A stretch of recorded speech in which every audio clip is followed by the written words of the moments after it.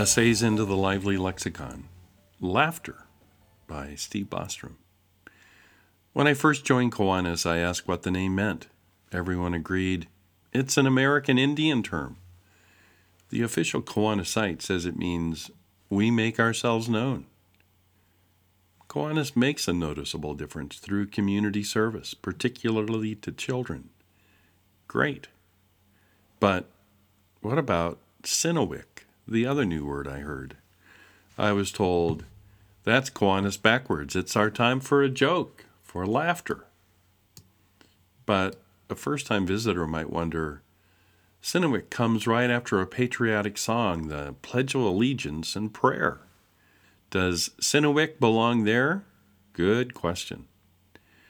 When I turned 50, I bought Cotton Mather's 1663 to 1728 diary of his 50th year. Graduated from Harvard at 15, was the lead pastor of Old North Church by 22, and wrote over 400 books. In his diary, he condemned laughter because it was often cruel. He then justified his position by saying that the Bible never depicts Jesus as laughing. What do you think? Where do we look to respond to Mather? When we turn to our word laughter, we find it is from an Old English word dating from the late 14th century. The word is halehahan. Along with that old word are listed another 10 ancient words that seek to imitate the sound of laughter. But we need more than imitation to answer Mather's concern. He might say we were simply imitating fools. And we might reply that our languages show what we value. Patrick Madden writes this in Quotidiana. Supposedly the Eskimo language includes hundreds of words for different kinds of snow. We invent words for things we need to talk about. I consider it a good sign that we have so many words for laughter. A partial list of synonyms for laughter: cackle, chuckle, chortle, giggle, guffaw, snicker, snigger, titter, twitter. And if our languages show what we value, we ask, but are values true? So can history help us? When we look at history, first, let's not be biased about Puritans. If they could, they dressed in velvet. It was the Quakers who dressed in black, and joy is the characteristic word of Puritan writings. Joy? Why joy? Let's get further back. What about Jesus and humor? It is true that he was a man of sorrows and acquainted with grief. But Jesus also partied. For his first miracle, he turned lots of water into lots of great wine. Jesus told humorous parables. But what about the abuses Mather worried about? Certainly, Jesus emphatically warns us against speaking words of contempt to our neighbor, even words spoken in humor. But did Jesus go through life on earth without laughing? No. How can we be sure?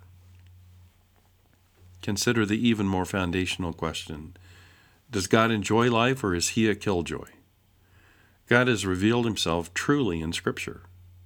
Although we, like Mather, can be blind, here is where we scratch our heads regarding Mather. God could not be clearer about his sense of humor. Wisdom, in Proverbs 8:30, says, I was constantly at God's side.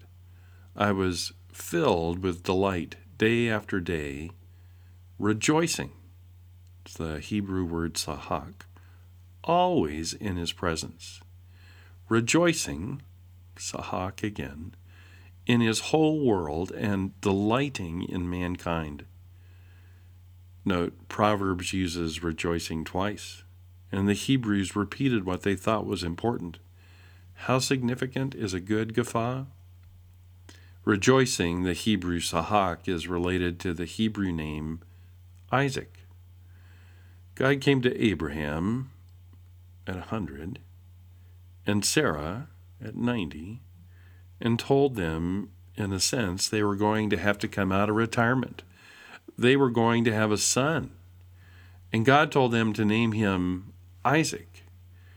It's not too far of a stretch to say his name means joke or belly laugh. The contrast between normal life and this child were too great. People were dumbstruck. In effect, God was saying, giving you to a child now is a big clue to the sense of humor I have. I want you and others to remember that. Give him the name Isaac. Genesis 21:6, Sarah said, God has brought me laughter, Sahak. And everyone who hears about this will laugh, Sahak, with me. And everyone included God. What better than the deep joy of laughter to describe the overwhelming emotion we feel at the safe delivery of a child? What better to describe the profound emotion we feel at the adoption of a child? Now, Christian, imagine God feeling that kind of joy for you when you are adopted into his family. And our joy is just the beginning of his. Did Mather miss Hebrews 12:2? Let us fix our eyes on Jesus, the author and perfecter of our faith, who for the joy set before him endured the cross, scorning its shame, and sat down at the right hand of the throne of God. What was that joy? Rescuing us and bringing us home to God. If joy characterized the improbability of a 100-year-old father and a 90-year-old mother having a baby, how much more joy is there for the astonishing impossibility of a holy God finding a way to bring sinners like us home? What can we say? Grace happens. One response to God and his grace is Sahak, joy, laughter, playing, making merry, celebrating, like Sinowik. Better, to Sinowik and beyond. Let's pile up the evidence. We bring glory to God by enjoying him. Proverbs 17:22, a cheerful heart is good medicine. George MacDonald wrote, it is the heart that is not yet sure of its God that is afraid to laugh in his presence. Zephaniah 3:17, the Lord your God is with you. He is mighty to save. He will take great delight in you. He will quiet you with his love. He will rejoice, Sahak, over you with singing. Return the favor. Laugh along with God. Let's have a good guffaw. Sucking out some of the marrow nourishment from the bone words with you, I am Steve Bostrom.